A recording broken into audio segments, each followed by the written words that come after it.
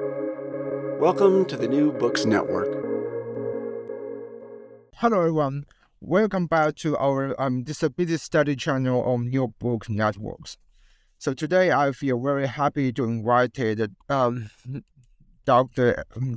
Cleall to join us to introduce her recentest book.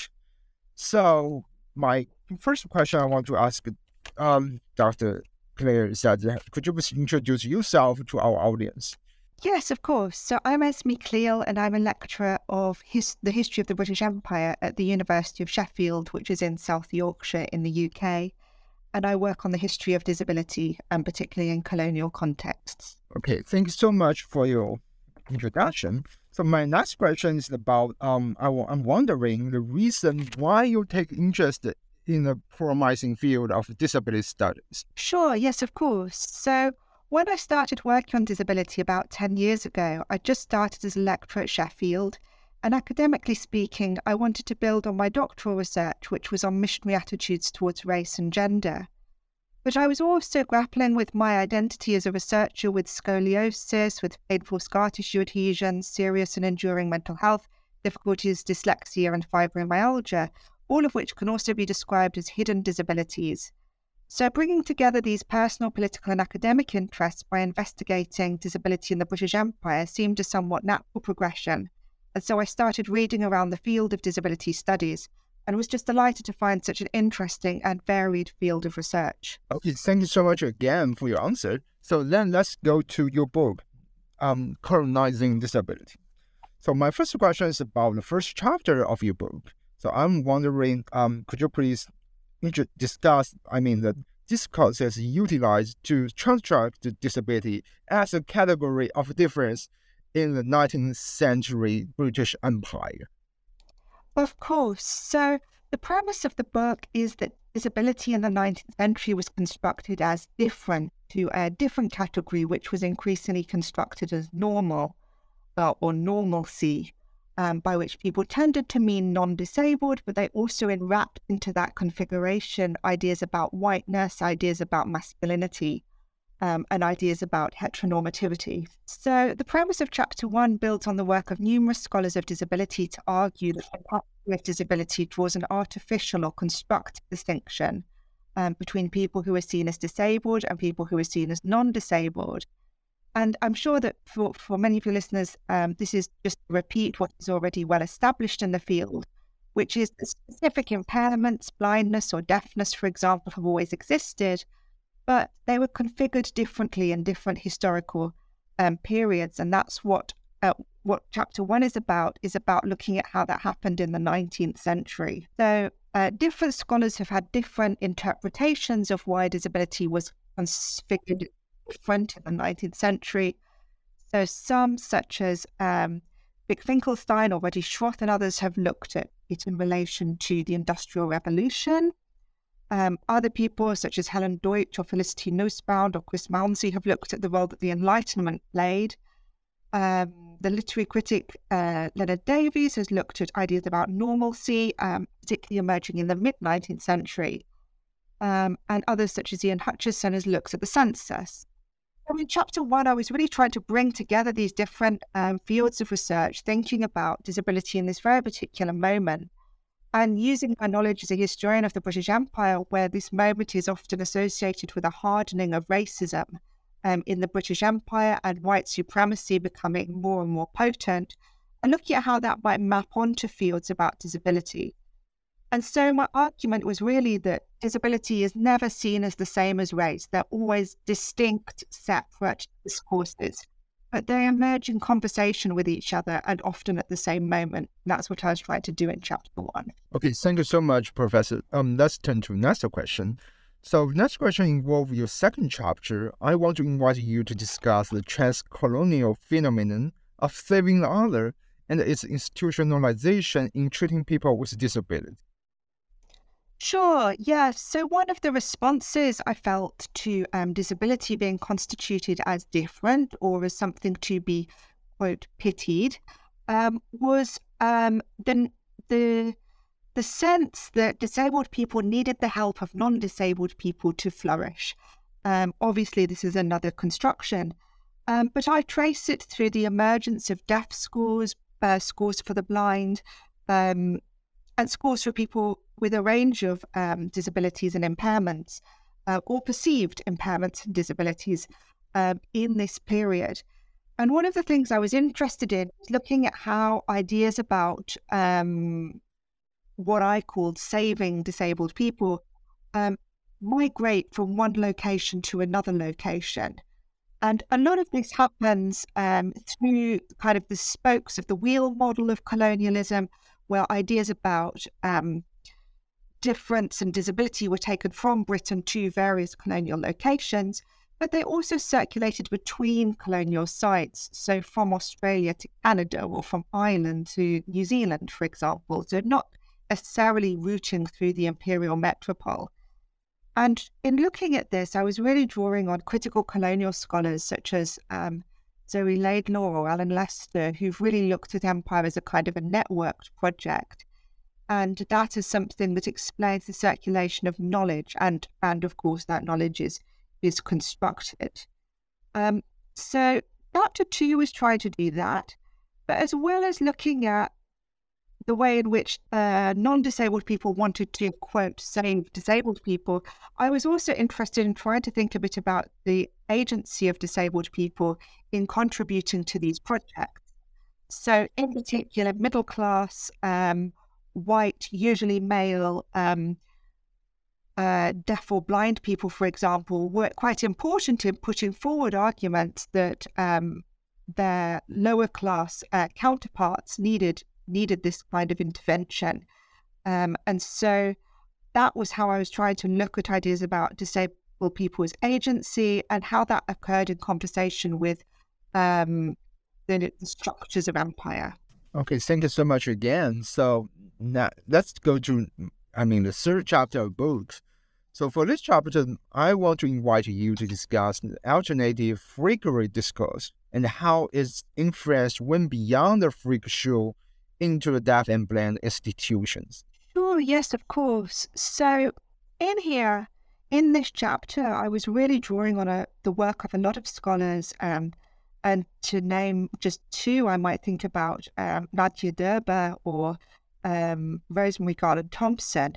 And in particular, Thompson has argued that the history of disabled people in the Western world is part of the history of being on display and being, this is a quote, being visually conspicuous whilst being politically and socially erased. That was her argument that forward in the article Seeing the Disabled in 2001. And so whilst chapter 1 looked at the spectacle of being disabled in, quote, the East or the non-Western world, and chapter 2 built on this to examine how many disabled people were treated through schools and institutions, this did not characterize the lives of all those people considered to be disabled, and those labeled as being, quote, freaks, and by that they often meant having some form of physical anomaly, not only constituted part of the population of disabled people, but helped to constitute its conceptualization in that category in the public sphere. So in this chapter, I argue that the popularity of the freak show and the prevalence of impairment as a key part of it testifies to the significance of disability as a contemporary social concern. So relatedly, I argued that freak shows contributed to how disability became objectified as something other and something beyond, if not antithetical to, what might be described as the self. And I felt that in order to try and make this theoretical argument, what I needed to do in this chapter was really root it through individuals and to bring their stories to the fore a little bit. And so I looked at, for example, Joseph Merrick, who was described as the Elephant Man, or Eng and Chung Bunker, who were described as the original Siamese twins. All these words so problematic. Tom Wiggins, who was called Blind Tom, or Creo, the missing link, etc. And it will be noted that many of these performers, all in fact except for Joseph Merrick, were not only disabled or having some form of physical anomaly, but were also people of colour and often from colonial sites. And this fact, which arises from the sources, tells us something I felt important about the relationship between disability and race in the constitution of bodily anomaly. And the other thing that's to note about this chapter is the geographical framing was slightly different to some of my other chapters. So unlike a lot of scholarship, which is on this area, tends to focus on the US or possibly on Britain, I felt that there was also, again, something important about movement. And so a lot of these performers moved from the US to the UK, to other imperial sites. And so I felt that to focus solely on the British Empire, those territories that were legally defined as part of the British Empire in this period, would have cut these stories to pieces. And so I included the US in this case more than I did in other chapters. Again, so after that one, let's go to the next chapter. So for the chapter 4, I'm wondering about interaction between the discourse of disability and the critical 19th century debate about what constitutes a humankind. Sure, yes. So this chapter provides a closer look at deaf education, and deafness features as a point of particular interest in the book. And this is for two reasons. Firstly, I was interested in deafness because I've got some deaf cousins who introduced me to ideas about deaf politics, but it's also coming from the sources, and I felt that deafness proved a particularly dense point at which a lot of these ideas were discussed and articulated and argued about. So in chapter 4, I provided a closer look at deaf education to argue that the issue of deaf education spoke to issues of nationhood, belonging, the quote-unquote taming of the disabled body, the innate potential of human beings for big quotes again, improvement, and the boundary that could be drawn between humans and animals, and the gulf that separated those imagined to be capable of, quote, civilization and those who could not. So the chapter uses the notion of language and civilization as a lens through which to think about sub-questions about how disabled people were understood in the context of the British Empire. So in particular, I ask, how was language, or the imagined lack of language, used to contribute to the othering of disabled people? What was so special about language as to make this othering go so far as dehumanization? How was deaf education seen as civilizing? And how was it used to, quote, tame the disabled body?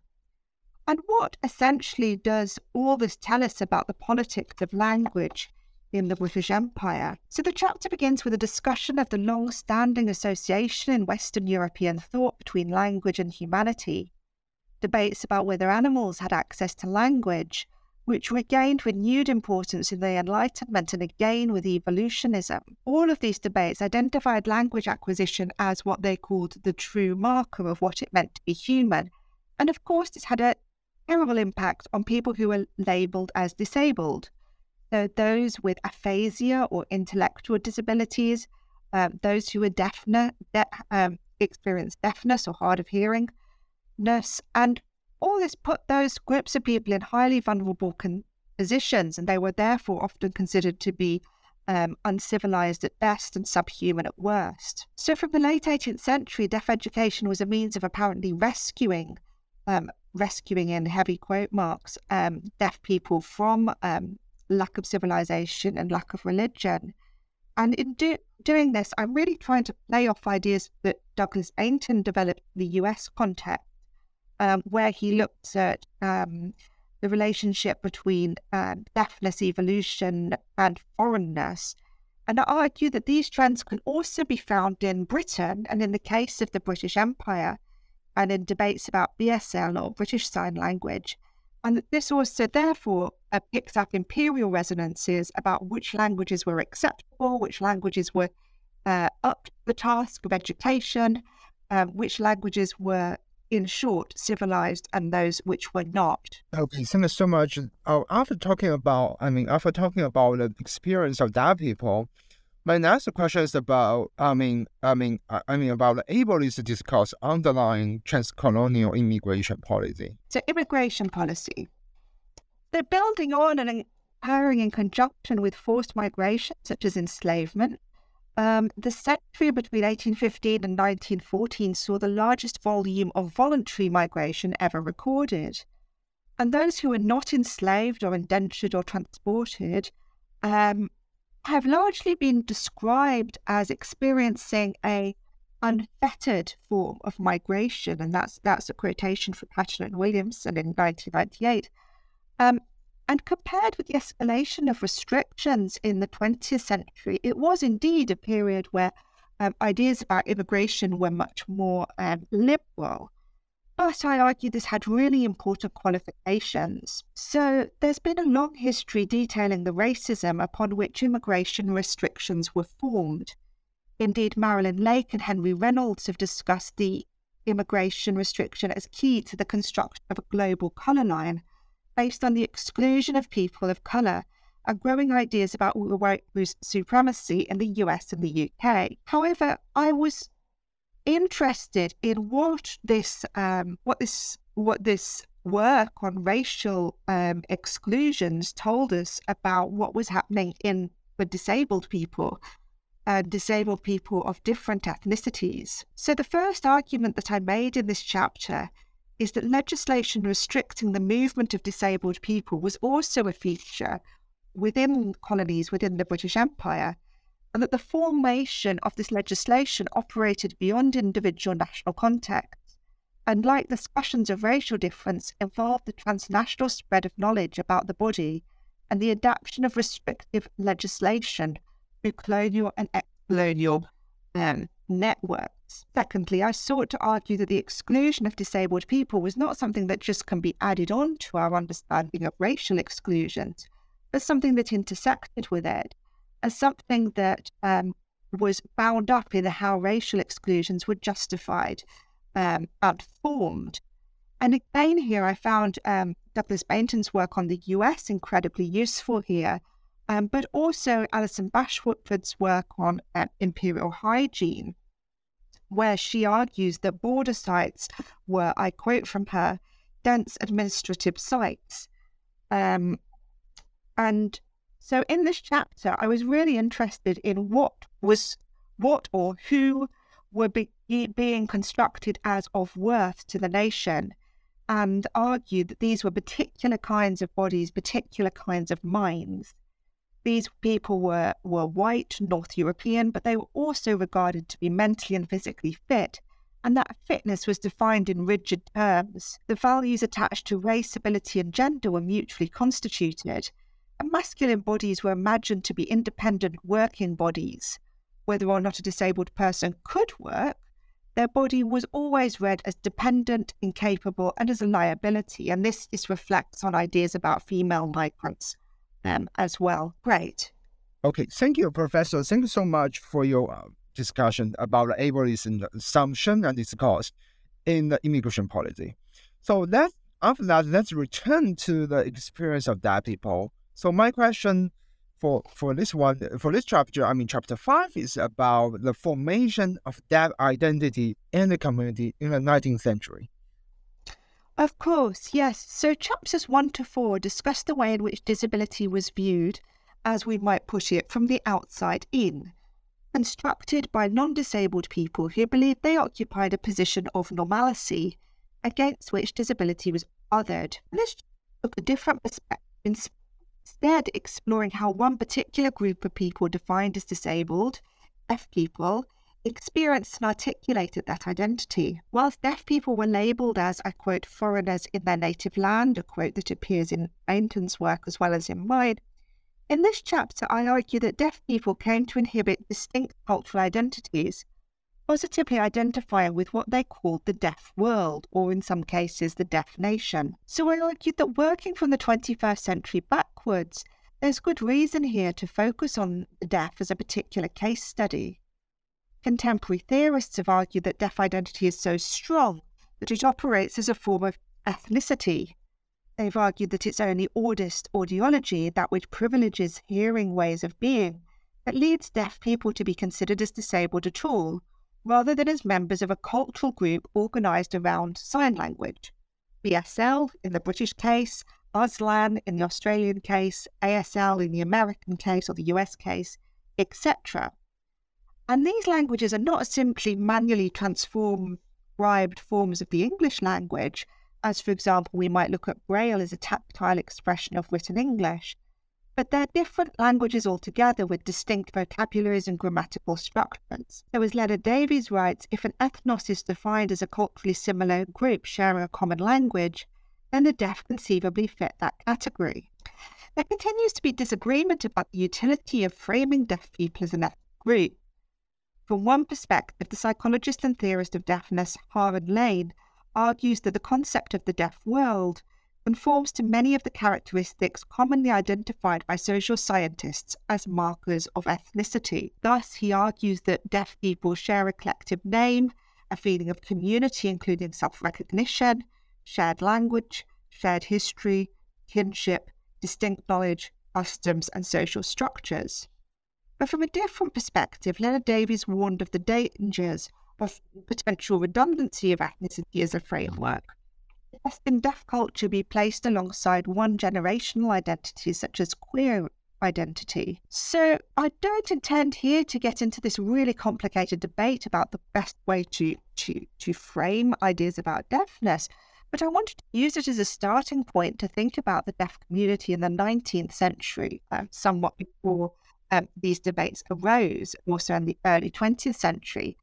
And in particular, I wanted to explore what deaf belonging meant for the intersection of identities based around nationhood with those constructed around disability. So firstly, I asked, did deaf people and disabled people have a sense of community in the British Isles in the 19th century? And I looked at deaf schools and missions and associations. Do so. Secondly, I asked, does that sense of deaf belonging or identity relate to a national belonging? To do this, I looked at theoretical plans for a deaf space on a wider scale, such as a deaf colony or a deaf state. And thirdly, I asked, how do these affiliations operate beyond a national context? I suggested there was a potentially transformative element to many of these identities, and explored how deaf identities operated across borders in the form of deaf congresses and conferences. In concluding, I returned to questions of deaf ethnicity and asked whether the deaf community was not also determined by class, race, and gender. Okay, thank you again for your discussion of the formation of deaf identity and the community in the 19th century. And I will appreciate the answer to this question because it's strongly closely associated with my own research. I will say because my research is about the history of deafness and the formation of a deaf identity in China in the early 20th century. I can find a very similar phenomenon, similar pattern. I mean, in China in the early 20th century, deaf is not just like deafness and deaf. It's not just like a political or social category. It became an identity. So anyway, let's go to the last chapter of your book. Thank you. Your book. I want to invite you to discuss anxiety about disability at the turn of the 20th century.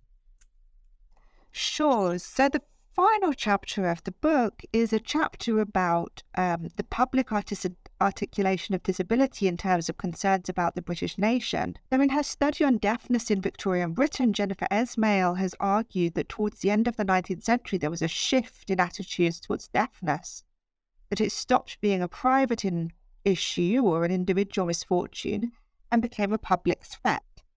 And in this chapter, I argue that there was a change that occurred more broadly than in attitudes towards deafness. It occurred in attitudes towards disability at large.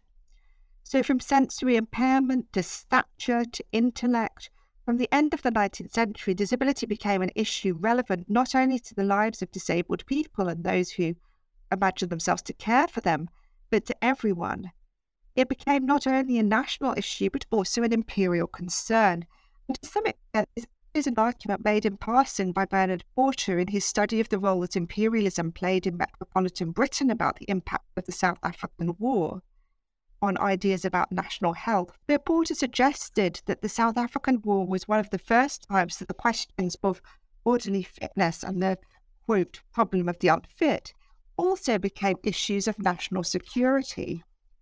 But whilst I look at the impact of the South African War in some detail, my argument here is that the conditions that led to this shift precipitated the war itself, having their roots instead in concerns about heredity. I argued that heredity pulled together concerns that were arising about the body and physical difference.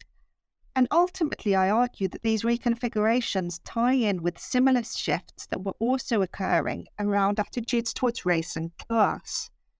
So historians such as Christine Bolt, have suggested there was a hardening of racial attitudes in the mid-19th century, and in the later 19th century, we get the age of high imperialism and the fast conquest of colonial Africa, which provided an additional backdrop to which attitudes towards race regrouped. Another important movement was the rise of thinking about degeneration and eugenics. And what I argue here is that some of these concerns not only applied to disability as well, but coalesced around the same issue. Now, this horrible word, feeble-mindedness, became a category ostensibly about mental impairment, but was also an issue which spoke to issues of ideas about race and class, and also included ideas about sexuality. So many women who had children outside of wedlock were seen to be, quote, feeble-minded. So as I've done elsewhere in the book, I used here the concept of ableism to understand the mutual constitution of class, race, gender, and disability. That is the valorization of the strong, masculine, white, non-disabled, young adult body. And I argued here that these qualities became increasingly linked with heredity, and therefore public concern. Okay, thank you again for your answer to the question. So, Professor Cleall, I very appreciate you coming to our podcast and introduce your book. So at the end, thank you so much. At the end, I want to talk to our audience. I highly recommend you consider if you are interested in either history of disability, history of British Empire, or history of 19th century and early 20th century. You may consider buy a copy of Dr. Cleall's newest book, her book, Colonising Disability, and read it. It's a fantastic book. So thank you so much for your listening. Thank you very much.